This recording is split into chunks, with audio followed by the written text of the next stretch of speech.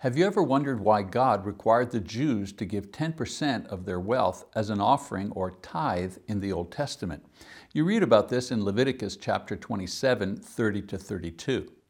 Well, first of all, the number 10 in Jewish numerology indicated wholeness or maturity.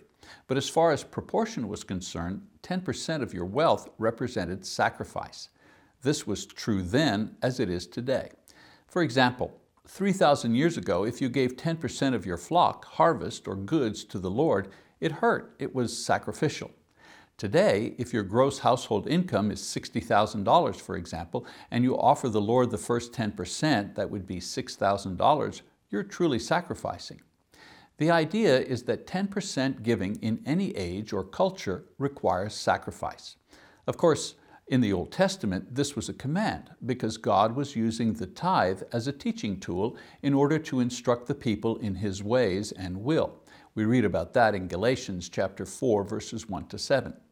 Since Christ's sacrifice, however, we should know and understand that God forms us spiritually in many ways, including sacrificial giving.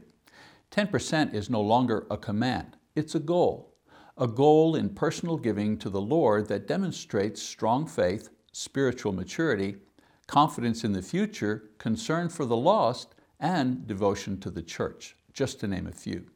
When it comes to reaching this level of giving, the question is not, what will I be missing in material goods if I give sacrificially? No.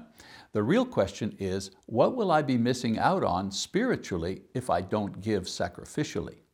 Perhaps one of the reasons why our faith is so weak at times and our spiritual lives so dry may be because we haven't yet experienced the special joys that come with sacrificial giving. Remember that not everyone can give equally, but we can all give sacrificially.